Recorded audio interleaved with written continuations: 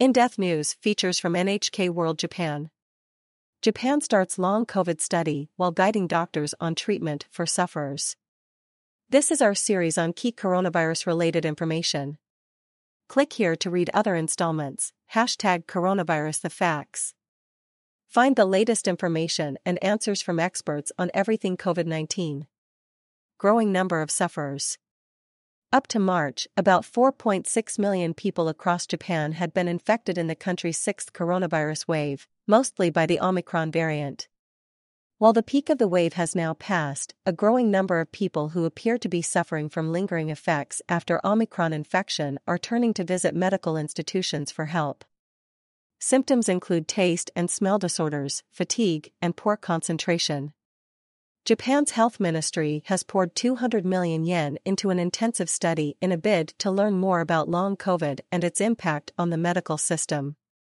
Starting in April, experts have been studying the type of symptoms that afflict sufferers after Omicron infection, as well as the complications that arise and their causes, all with an eye to future infection trends. The ministry says it wants to get a fuller picture of long COVID and ensure that patients receive proper treatment. Possibility of more to come. Yokoyama Akihito, a professor at Kochi Medical School, led a previous study into the condition. He says the medical profession is still largely in the dark on long COVID, but the number of sufferers could increase dramatically because the number of people infected with Omicron was considerably higher than with other variants in earlier waves. Yokoyama notes that a relatively high percentage of younger people were infected with Omicron, and that many are now battling long COVID while they work. He says the new study could be crucial to helping them.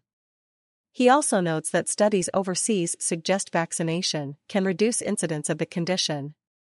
Working generations most affected. Mirai Clinic in Fukuoka City treats long COVID sufferers as outpatients and saw about 250 patients over the course of a year. Out of this group, 37 are suspected of having Omicron-related long COVID. The clinic says that common symptoms include inflammation of the upper pharynx, fatigue throughout the entire body, poor concentration, dizziness, and headaches. The clinic says the age bracket spans people in junior high school through the elderly, with an average age of 43, in other words, people who are still working. In some cases, people have been forced to take a leave of absence from their jobs or even quit. The clinic points out that even in situations where the infection itself is mild, the effects afterwards can be severe and take a long time to treat. I can imagine how distressing it is for sufferers who can't work for a long time, says Imai Kazuaki, the director of the clinic.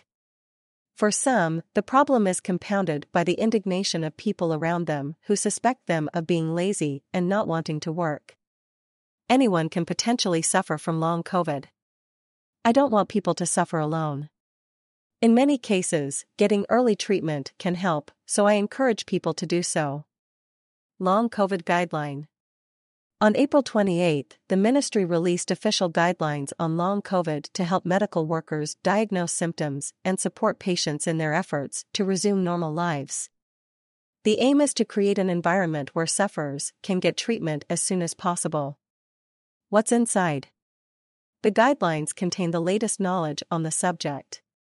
They define long COVID as a condition where symptoms continue for at least 2 months after infection, and they list the most common as respiratory issues, taste and smell problems, mental health problems, headaches and other pains, and skin issues such as hair loss.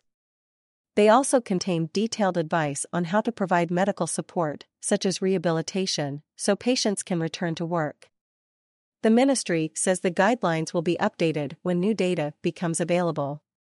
People affected by long COVID may suffer from serious anxiety, and that could lead to other problems, says Okabe Nobuhiko, a doctor who edited the guidelines. I'd like to see medical workers make use of this to find appropriate medical treatment. The complete guidelines can be found in the ministry's website.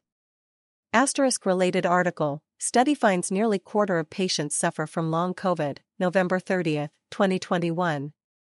This information is accurate as of May 6, 2022. Edited by Nakanishi Now. NHK World. Producer